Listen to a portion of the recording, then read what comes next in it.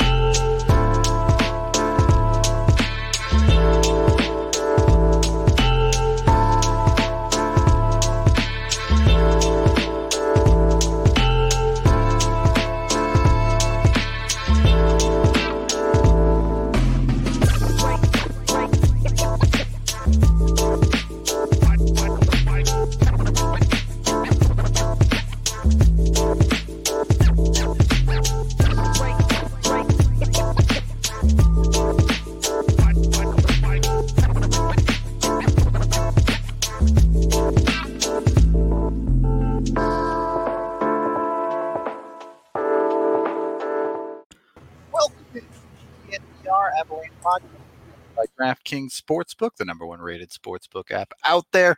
Use code DNVR when you sign up for a new account. I'm your host, Rudo, joined by AJ Hayfleet today. Just got off the golf course.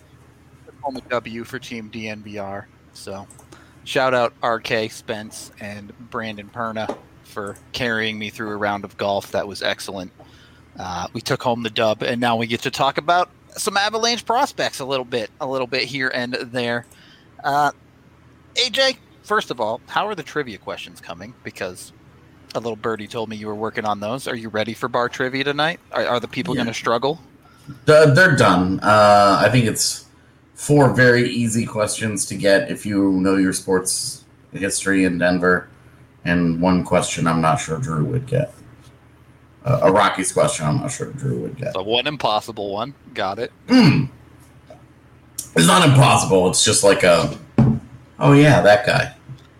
Are you using the correct mic? I can't tell. You Probably not. Maybe it's just your fan in the background. I don't know. Anyway. I am indeed. Yeah. It could be my now too. Oh, I see. Anyway, so let's jump into it. Really, there hasn't been much news, as is to be expected at this point in time. But the forward core, we talked about a little bit about it yesterday, but we wanted to give a proper look at a depth chart, kind of, for what the Avs are going to be looking at. Yeah, we wanted to really kind of go through the organization and see where they're good at forward and where they could really use some help. Yep. Because I was pretty surprised when I was going through the organization looking at it. Just at where it was like, oh, dang, okay. All right. Going in deep, where do you want to start? Because some of it's obvious, right? Top line of the actual NHL roster is going to be three-headed monster, essentially. Yeah, and with McKinnon, McKinnon is a top 3 center in the league. Right. Rantanen, I don't know what the list would look like, but I'll just say a top 5 right wing in the league. And then Landeskog. Yeah.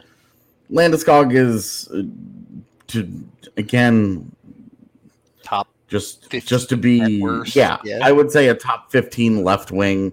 flirting with top 10 maybe. Probably more like 12, 11, whatever. Like I was gonna say 7 to 10. Sure. Depending on what you value. Yeah. Well, and also the always entertaining, which position does this guy actually play? Because he's sort of a pseudo center sometimes. Well, and it's like because this guy plays because you have a guy like Draisaitl, right? Where it's like he'll play on the left side, he'll play, on a power play, he plays on the right side, and then he'll play center. Yeah, and it's like it's hard to get too into like hard positions in the league because a lot of guys move around. And then you have a guy like Nazem Kadri, who he's getting blown up. Dude, I just need to turn my ringer off. I had it on because I was expecting a phone call today. Did you get your phone call at least? No. Oh, the worst. I did get one from the Canadian government asking me how my quarantine is going, though. Well, that's not the phone call you were looking for, I guess. Yeah, I was like, not as well as you guys would have hoped it would have gone for me. But yeah, so in any case, would you still call the three-headed monster the best line in the league? Yeah, I mean, what league or what line has topped it? Which line would you really take? In Vegas, you still have between Stone and Pacioretty, you still have a question mark there. Yeah, you've got the trio in Boston is really the only other one that I think truly pushes them. With Pasternak and Marchand and Bergeron. Yeah, the perfection line. Yeah, they're great and worthy of any and all praise. But edge goes to the Avs there, I think, for sure. But, head to head, we've seen those results have gone pretty well for Colorado. And it's like, it might be a small sample size, but it is what it is. When they've gone up, when those two lines have gone up against each other over the last several years, the Avs have won. So that one's pretty one for one. Not tough to talk about the top line. The second line is where things get interesting. At very least to start the season, Kadri and Berkey are locked into that line, you would have to think.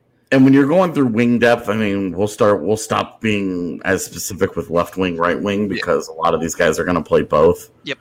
Burakovsky's a great example of that. Kadri is a hard center. We've seen him on wing a couple different times. Just not great. Yeah. I forgot the point. Point Kucherov and Stamkos can absolutely give them a run. That if they want to put that trio together at any point, they're nuts. But that's not usually a trio, just because that trio would have it's to be two right wings together. Also, you don't get to only do it in the playoffs. You got to do it for the season too. Yeah, just saying, like that's a really, really obviously that's a fantastic group as well. Back to back Stanley Cups, you're not going to fault it. Yeah. But pretty unimpeachable results at this point. Definitely. But with the Avs, where they immediately have the drop off is right there on that second line, which is where last year was really the 1 year that has not been a question in the last several years. Where they had Brandon Saad. Yeah, Brandon Saad really filled that hole in a way that they just haven't been able to. It's really hard to do. You go through most teams' top sixes, and it's like almost always when you get to the sixth guy, you're like, I don't know about this guy. Yep. But it's like even in Toronto now, they've got a top six where you're like, all right, well, somebody's gonna have to play up. Jonas Donskoy has made a career out of being that guy that plays up, that you're super happy if he's on your third line, but you're stretching it if he's on your second. Yeah. So it's a pretty common spot to be in, and no doubt about it, as far as around the league. And look, this is a legitimate question that needs to be answered by the Avalanche. Right now, I think, AJ, you and I are just kind of slotting Newhook into the open spot because it makes a lot of sense to at least try. Yeah, well, and we saw they put Newhook in the postseason. Yeah, they played him and moved him around a little bit. And now that there are two really big holes in the lineup, it just makes sense. I know how things go with this organization when you just try and automatically throw kids into jobs. Sometimes it goes well and sometimes it doesn't. So I'm assuming Newhook is part of the forward core in general. Yeah, whether he ends up part of that top 6, it's really like the Avs have 5 surefire top 6 forwards. And then they've got between Alex Newhook, Val Nichushkin, who I think, as much as you and I are like, don't mess with Nuke and Jost, they're going to. At some point during this year, they're going to. Yeah, of course. But so with Nichushkin and then JT Compher, and then whatever you have in Maltsev potentially. I am already gritting my teeth about to say this, but it's gonna happen with Darren Helm at some point. Yeah. He's going to get, either via injury or they're just struggling to produce offense at some point. Things will get shuffled. Yeah, like they'll have a couple of games where they'll give Darren Helm the old Matt Calvert gig. Hey, go play on one of the top 2 lines. Stand in front of net, get pucks, please. Yeah, skate really fast and hit people and jar pucks loose and just like that's it. Like play a very, very simple game. Get the puck to those guys and let them eat. Yeah, and the picture you're painting here is kind of why it's like anyone the Avs put in that second line role is not something you're in love with. So why not just give it to Newhook then? Because maybe Newhook is the easiest one you could see where if things go right, he could fit into a second line role effectively.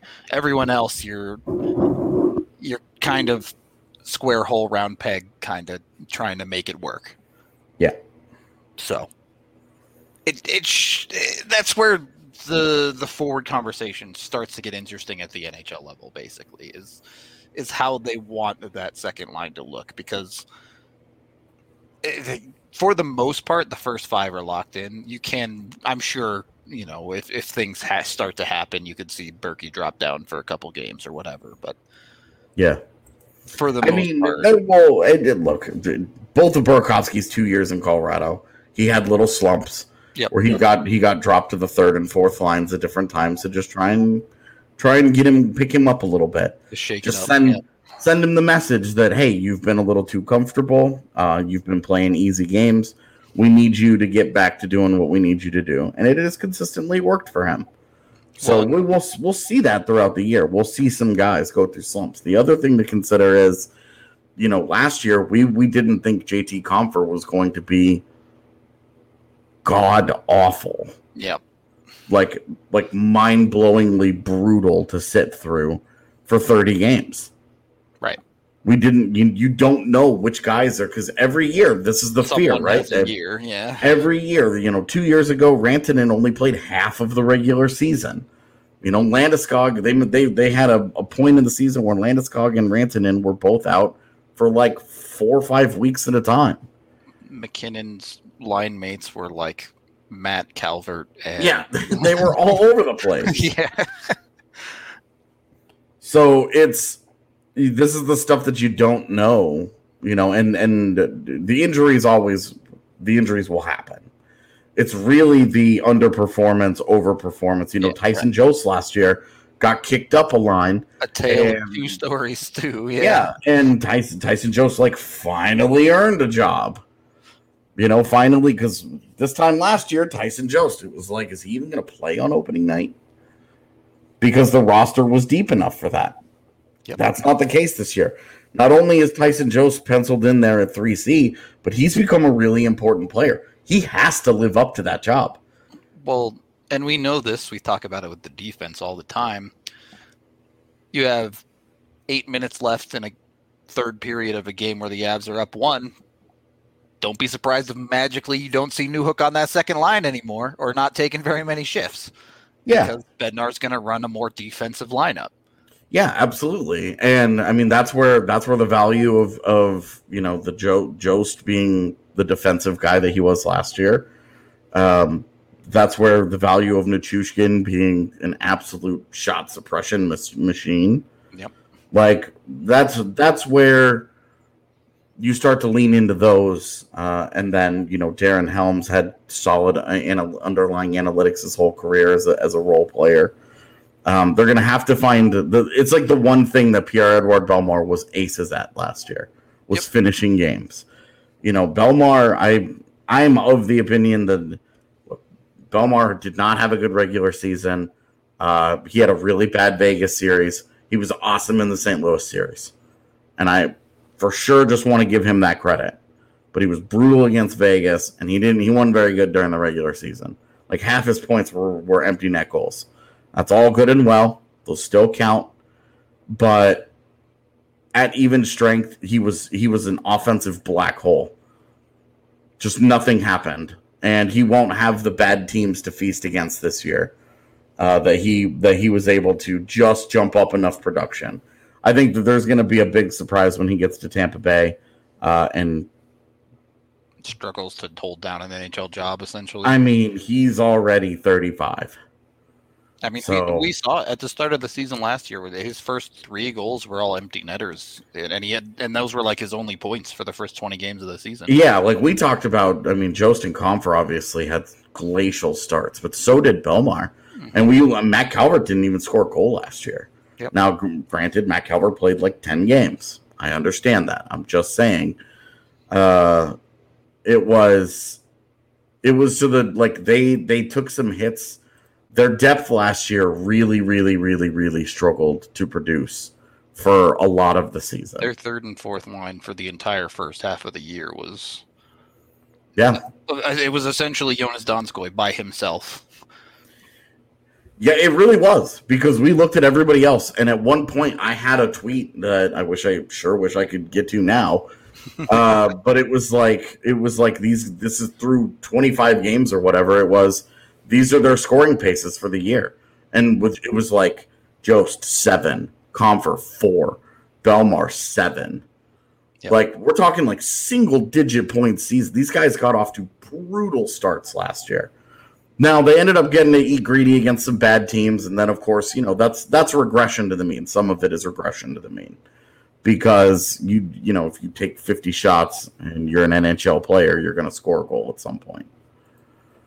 But especially when you're as good a shooter as JT Compher, where it ended up happening all right at the very end of the season, where, it's like, oh, well, he shot 20%. It's like, yeah, well, he shot like 30% in the last week of the season. That's what did it.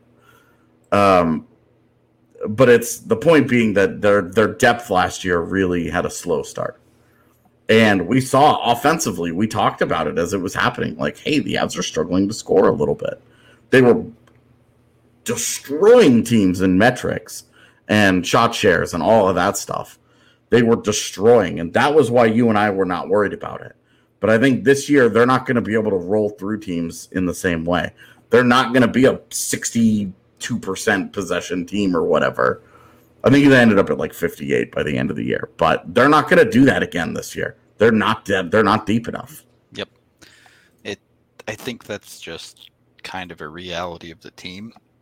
The other side of that coin is who has the year that Jonas Donskoi has, right? Who shoots the roof off the building for them? Because things can flip on that side of the coin as well, but we don't have to get into that because we're just throwing darts in the dark on that point. We'll talk about best case, worst case at some point in the offseason. Yeah, probably closer to probably in September. Yeah, most likely. For right now, you need to get on over to Breckenridge Brewery and get yourself some amazing Breck brews, or of course their Good Company seltzer, which is absolutely delicious. The 15-can sampler pack. Get a little bit of everything. All the flavors are awesome, but find one that you like and then just drink a bunch of it because it's way too tasty and you're going to drink a bunch of it. Like there's no stopping that from happening. It's just what ends up happening. That's good and fair advice. Find something that you drink and just drink a lot of it. Yep. Fair enough, Rudo. Words to live by, I guess. Yeah, straight up. Just good, solid life advice right there. You can also, of course, get it down at the DNVR bar. AJ, you're more in the know about this company than I am. I know you know a couple of people. So do you want to tell the folks about the Ball Corporation? They're very awesome to work for. They pay competitive wages. If there's stuff that you are lacking in a particular field that you would like to learn, they will train you on how to do it. Boom. Yeah, that's really it. What more do you need to know about a job? They treat their employees pretty well. They pay competitive wages, and they train you up on deficiencies in your skill set. There you go. All of that sounds like a career, a potential career, and possibility for advancement. So, go get a job there. Take it and run.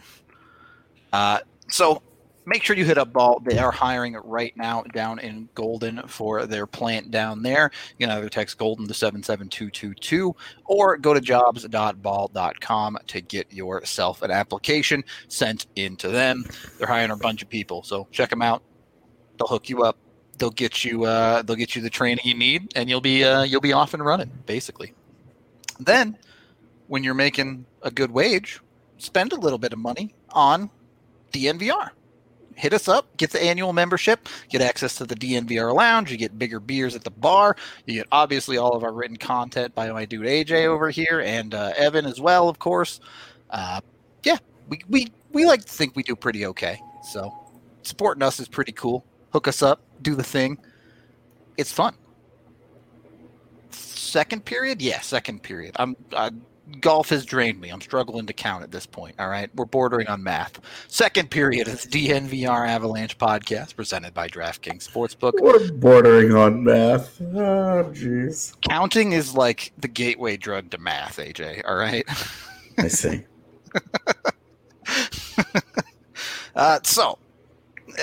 Delving into the Avs depth there, you kind of mentioned it. Expect it to be pretty fluid, but for opening night, you have to think it's going to be tough to break up the Jost and Nichushkin pairing.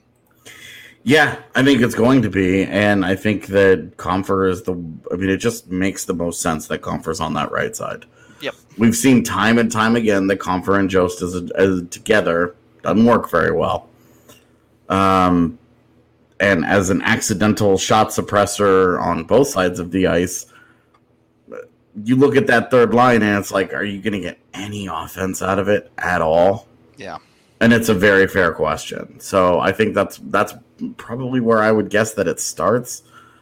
But it also wouldn't surprise me to see Compher with Kadri and Burakovsky. Sure. Throw them up in the second line. Yeah. Just to try and balance things a little bit. Because, well, and it's tough too because, Jost doesn't really drive play. Nichushkin doesn't really drive play. Does Compher really drive play either? Not really. No. Nichushkin drives play. He just can't finish anything. He drives play for himself. He doesn't really create a lot for his teammates, though. That's a fair way to put it. So that's and then that third the beyond that third line, because it feels like there are 9 guys that you're pretty comfortable with. Yep. Beyond that third line, it's just mayhem because we don't know what's going to shake out between Darren Helm, Mikhail Maltsev, Alex Newhook, who I'll throw into that group, Logan O'Connor, Sherwood. Yeah, Cal Sherwood, Dylan Sakura, Andreas Wingerly,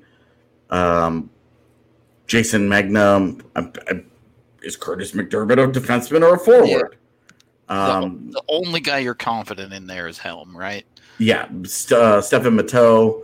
Yeah, any of those goes on. Yeah, like any of those guys. And then, of course, you get into, Sample Ranta and Shane Bowers. And a little bit further outside shots at that point. But the guys that we talked about yesterday a lot when we were doing prospect-specific conversations. Yeah. That's really the question. Like, where's all of this going to go? Where do these guys fit in? Yeah, there's only 12 spots on the roster, and it gets tight quickly. Even if the depth isn't quite to the level that it was last year, they have a lot of bottom six depth this year. Well, the problem with the bottom six depth is that they might. I mean, guys like Jason Megna, right? It's a bunch of Dylan Sakura and tweeners, right? And Stefan Matteau. These are all guys who have gotten NHL looks. These are guys who have been around the block. Like Matteau was a former first-round pick from 1,000 years ago, who has gotten like NHL cups of coffee. He gets them every year. Where he just like rolls in and he plays a handful of games in his little depth role. He doesn't do anything in them, but it's just enough. And then he goes down and he's decently productive in the AHL. And he comes back up. Like it's just like my problem is that where's the upside here? Because right now this looks like a lot of low ceiling, low floor players. I hear you, and I don't disagree with you. I think there are a lot of tweeners there, but when you look at the rest of this lineup, yes, you have some of those cup of coffee guys, but then you also have Maltsev, who essentially earned a permanent roster spot in New Jersey last year by the end of the year. Yeah, I mean, Mikhail Maltsev played 33 games last year. Like, and then you have O'Connor, who not quite to the level that Maltsev did it, but it became hard for the Avalanche to take that dude out of the lineup last year. Look, as soon as he was healthy, he jumped into the postseason. Yep. The problem is just keeping him healthy. Yep. Otherwise, you've got to think that guy's there. He should be there for this year. And then you have the big question marks, right? You have Martin Kaut. Yep. Which, can the Avs get that guy consistent in the NHL? Can he be consistent in the NHL himself? Yep. And then you have the total, who even knows, with Wingerly. Oh, yeah. So while there is a clutch of those guys that it's like, sure, they're low floor, low ceiling, I think there's also a handful of guys where you want to see what they have. I think Maltsev falls into that category. Kaut, obviously, as well. Particularly, and then Wingerly-ish. Well, and the thing that we're seeing here is not a lot of true centers. That a lot of wings right there. Yep. Like O'Connor is a hard wing. Yep. We've seen Newhook move around a little bit. Sakic said that they wanted to give Maltsev a look at center on the fourth line. Yep. Specifically, Helm played a lot more center early on in his career. He's been a wing for the last several years, though. You go deeper into that. Sherwood and Matteau, those guys are not. Megna, Sakura, those guys are not centers. Martin Kaut is not a center. Sample Ranta is not a center. Andreas Wingerly, one of the things that was intriguing about him is that he had played all three forward spots. But when we heard from some of our Swedish listeners, it was stressed to us, this is not a guy that's going to play the middle of the ice very much. So he's not really a center. Then you get down in there, and Shane Bowers has consistently been moved to the wing in the AHL. Okay, who's your next center then? If you're you're all the way down to Jean-Luc Foudy as your actual, like, a true center there. Now, you can always just drop a Jason Megna in the middle of the ice and be like, I mean, we saw a couple years ago, you remember Colin Wilson was playing center, and it was like, this is stupid. Everybody knows this is stupid. Yeah, and I think that is realistically what they would expect. If you're going down to your next center, you're going to see someone like a Sherwood or a Megna or someone that isn't going to hurt them, but isn't going to play very much, get dropped into a role like that. Yeah. It's just... This year, though, with sound. I want to say with the exemption being made and opening up the door for Foudy to return to the AHL, look, if he continues to look very comfortable in the AHL, I would at some point, if you fire off the shot, if you're considering playing Jason Magna at center, or you're saying let's give Jean-Luc Foudy a week of NHL games. I mean, right now, if you had to pick Foudy or Bowers. I agree. Even at center? Yeah. Okay. I think that's where Bowers is best anyway. I agree, but the Eagles really like putting him on the wing, so yeah, I know. And this is another thing where it's like, look, the people making the decisions just disagree with us. Yep. And who the hell are we? Yep. So, but they're also not getting the results that they want. So fair criticism there. The point that I'm really trying to make here is that center depth is really not. It's just not great. And then when you even when you continue to get down into the AHL, Nick Henry, that's a wing. All right, all these other guys we've talked about, all wings except Foudy and maybe Wingerly. Oscar Olausson, we talked about him yesterday. It's a wing. That dude is a wing. Alex Bocage, that dude's a wing. You start to get into the Russian kid that we all wish would come over, Nikolai Kovalenko. That's a wing. Yep. But you start to get into some of the guys that are not in pro hockey yet.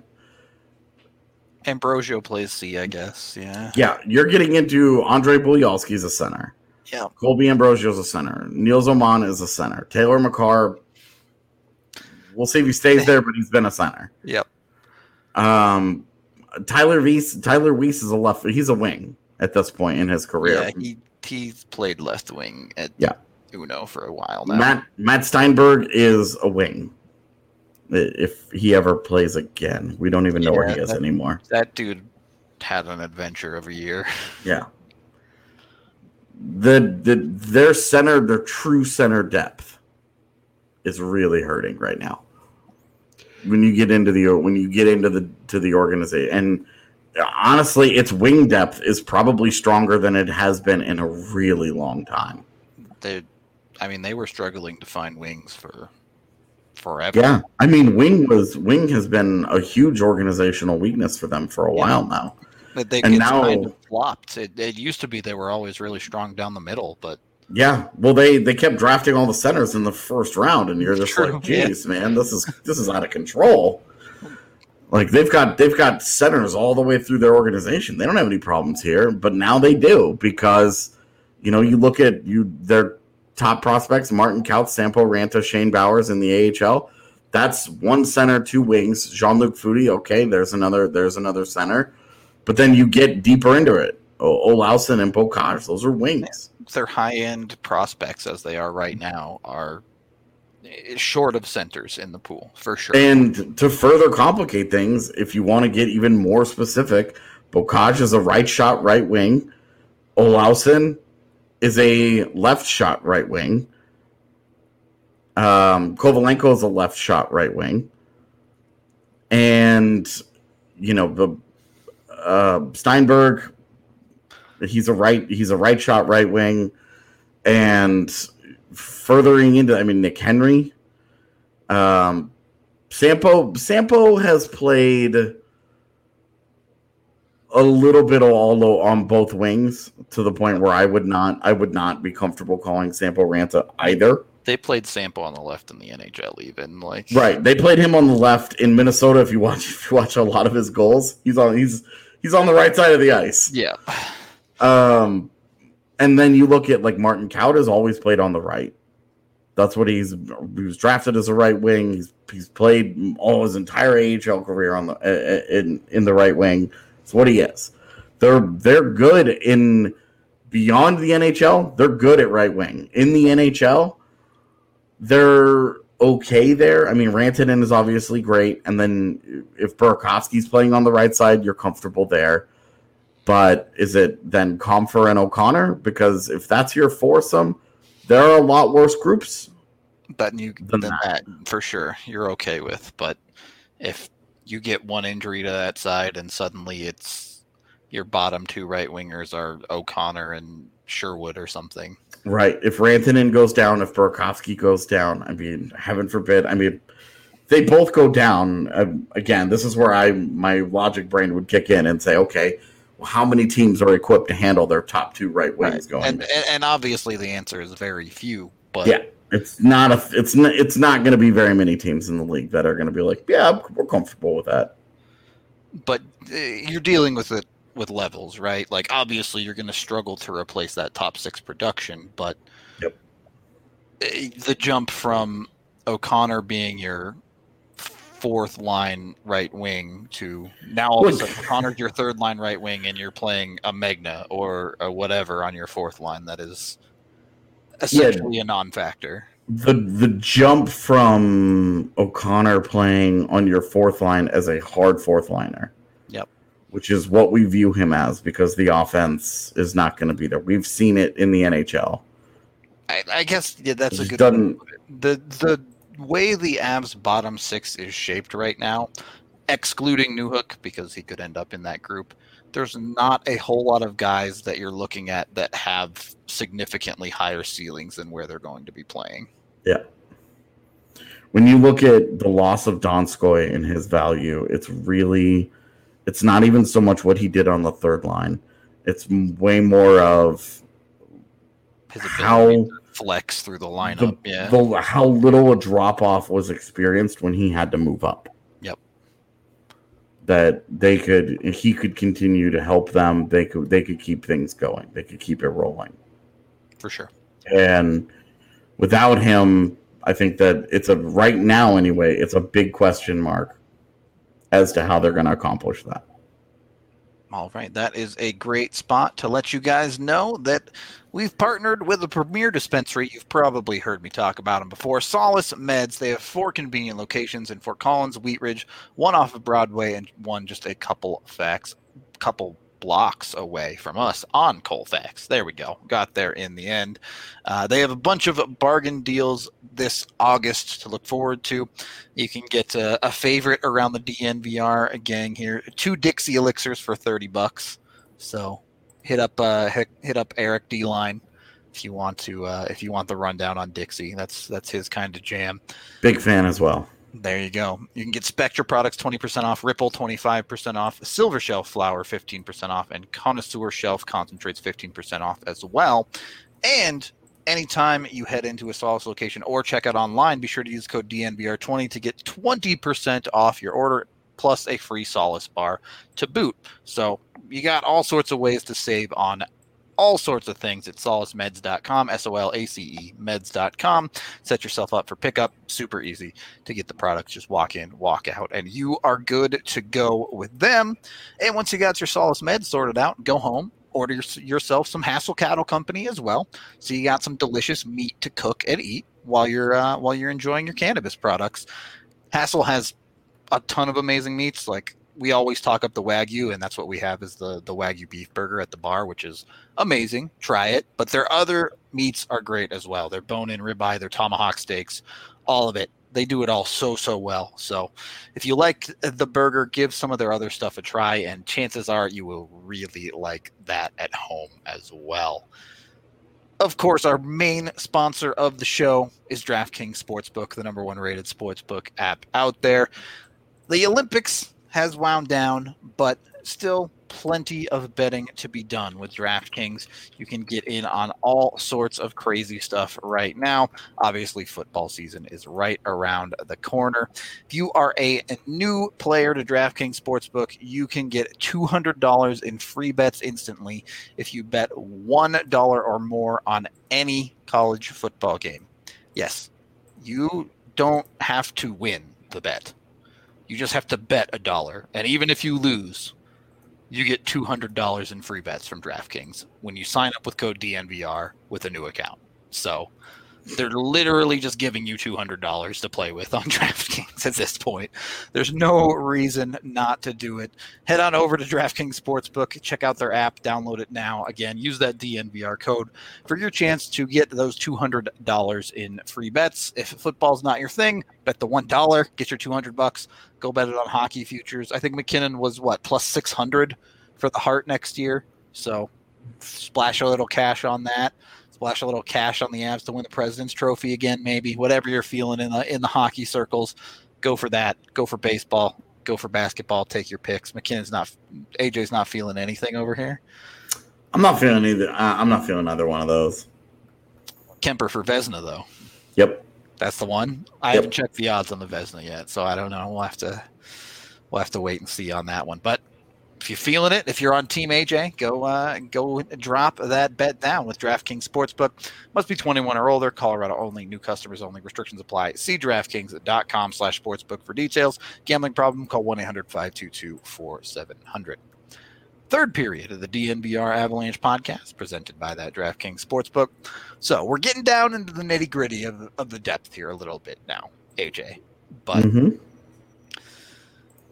I kind of look.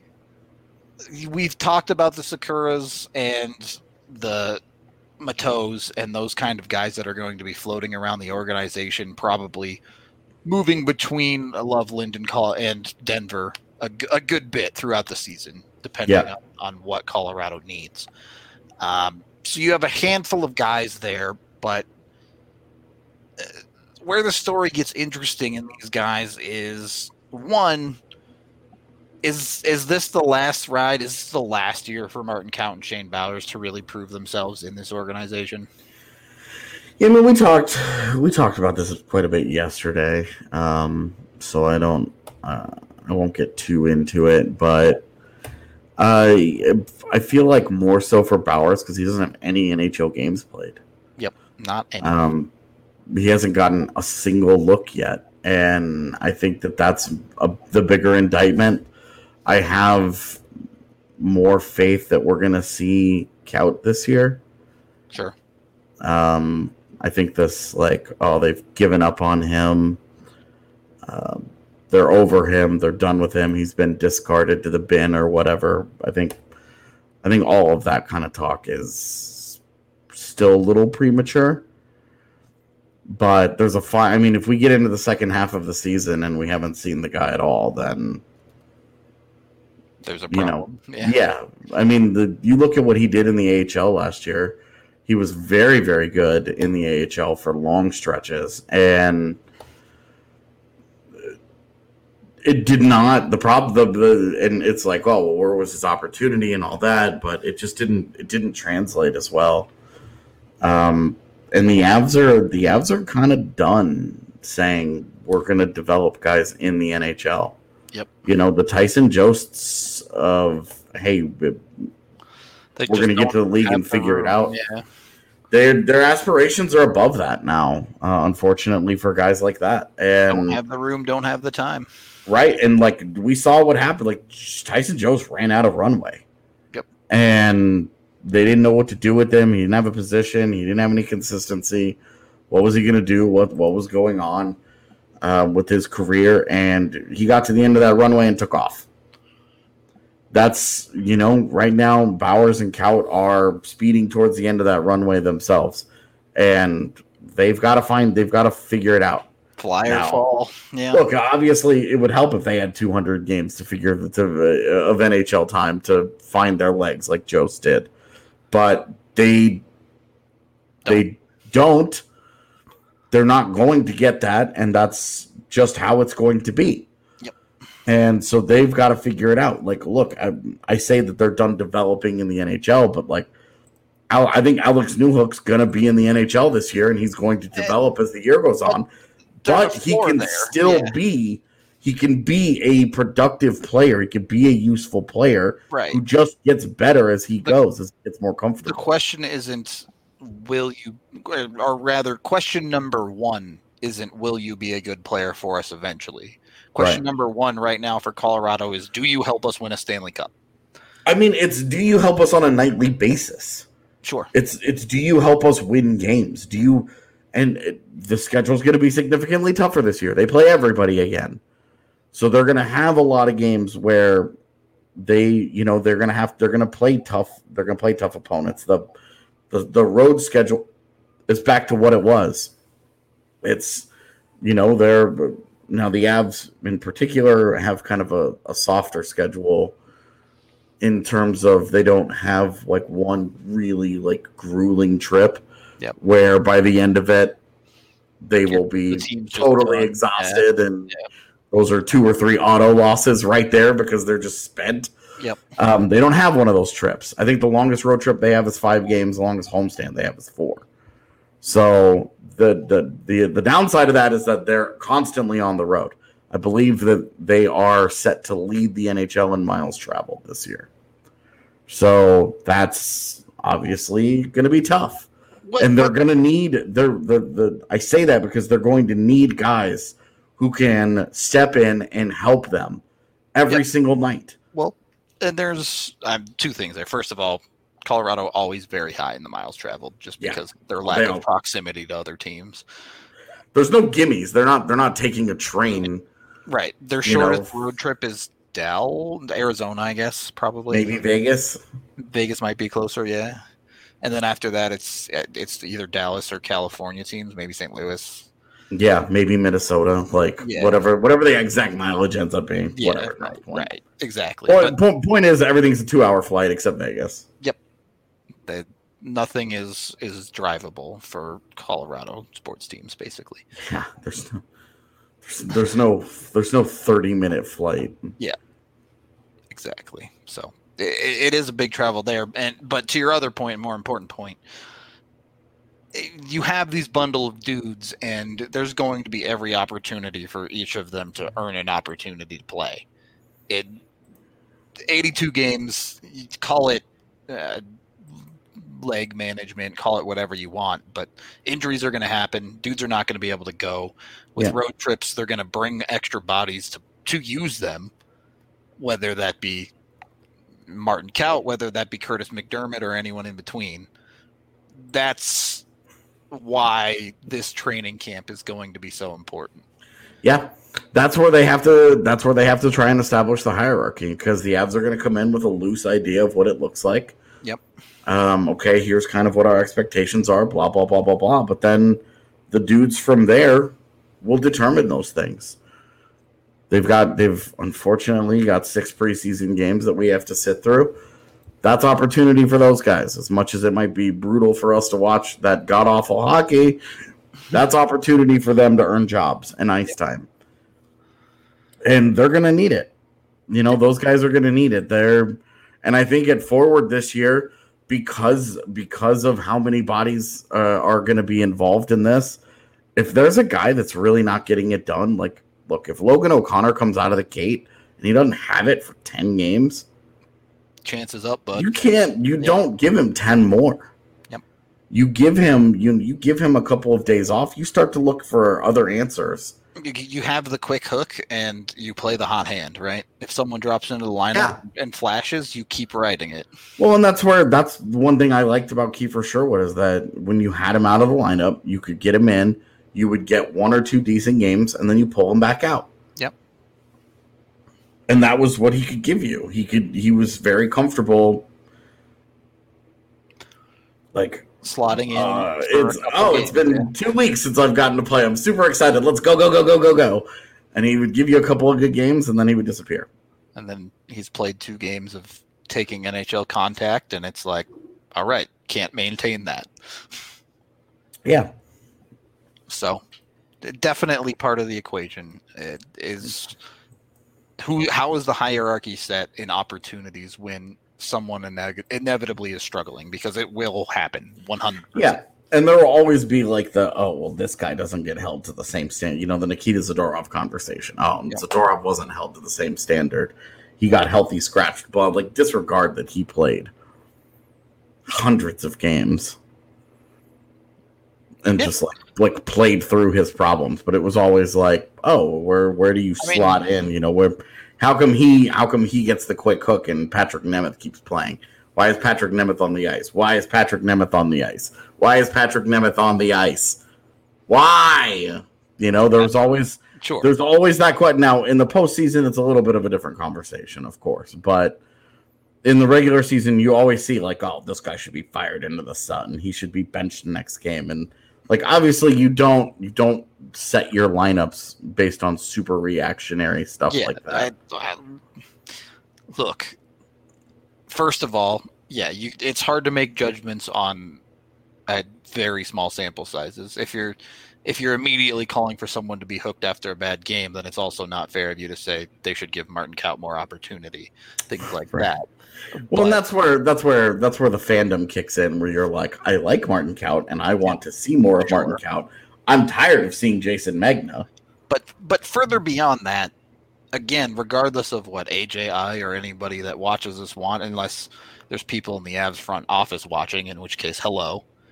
Nice. I mean, watching. We know Joe Sakic's an avid pod fan. But when it comes to guys like Patrick Nemeth versus Nikita Zadorov, clearly there are things that a player like Nemeth is doing that Jared Bednar notices and likes that Nikita Zadorov is not.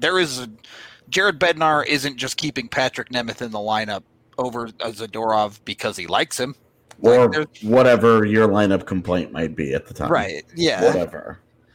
Like, there's no doubt an NHL hockey coach has a reason for keeping a player in over another, whatever that reason might be. Yeah, it may not be a good reason. That is true. It doesn't have to be a good reason. But there's a reason. And I do think that this year there's going to be a lot of I think there's a potential for quite the carousel at forward. Yep.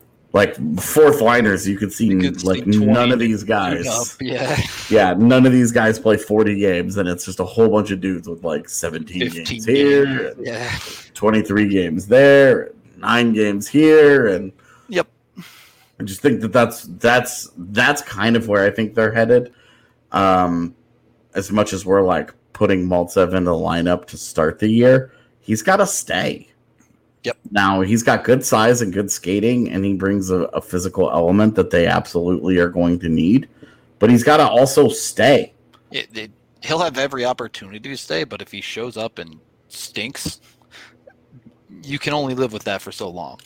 You have to also remember, like, this is a guy that, like, a not very good team was comfortable moving on from. Yep. It's not like he was integral to their future. Right. Like, they were like, okay, like, we drafted and developed and did all this work, and we finally looks like we got an NHL guy out of him, but we like this other NHL guy a little bit more, so we're gonna move on from this cat. Yep. Kind of their version of Connor Timmins. Haha. Wouldn't that be something? Yeah, I mean, if Maltsev can prove to be a legit player, more than just a fourth liner, then that's a massive pro scouting win. Avs are slam dunking. Yeah, that's a massive pro scouting win. If he ends up just being a good, like a quality fourth line player, it's a good pro scouting find. Yeah, if you are getting JT Compher out of Mikhail Maltsev, oh geez, you're high-fiving left and right? Like you've hit a home run in that trade if you get JT Compher out of him. Yeah, I mean, if you get JT Compher, I know people are like, JT Compher sucks, but like JT Compher is a guy who had back-to-back 30-point seasons. Yep. You know, has scored 10 goals in every full season he's played, despite how awful he was last year. Yep. We don't have to go down that road again, though. Yeah, just saying, like JT, like if they get JT Compher, who has been a productive 30-point guy in his career, that's a huge win for them. Yep. Huge win. No doubt about it. And then if Sean Barons becomes anything, then you're on the road to Giggletown, which is where they were with Ryan Graves, honestly. Yep. Pretty much. All right. So we got some other work we got to get to, Chet, so we do have to wrap this one up for the day. But if you're looking for more depth talk, and I think we'll wrap up this week with some prospect rankings as well. So keep tuning in this week for that stuff. Next week should be some fun off-season shows. If that's your type of thing, look forward to that next week. It should be a fun time. Hope you all will check those out. We really do enjoy making fun stuff like that on occasion, especially in August. So for today, we are out of here. Thank you for watching, listening, however you consume the pod. We appreciate it so much. We will be back tomorrow. Until then, have a great rest of your day.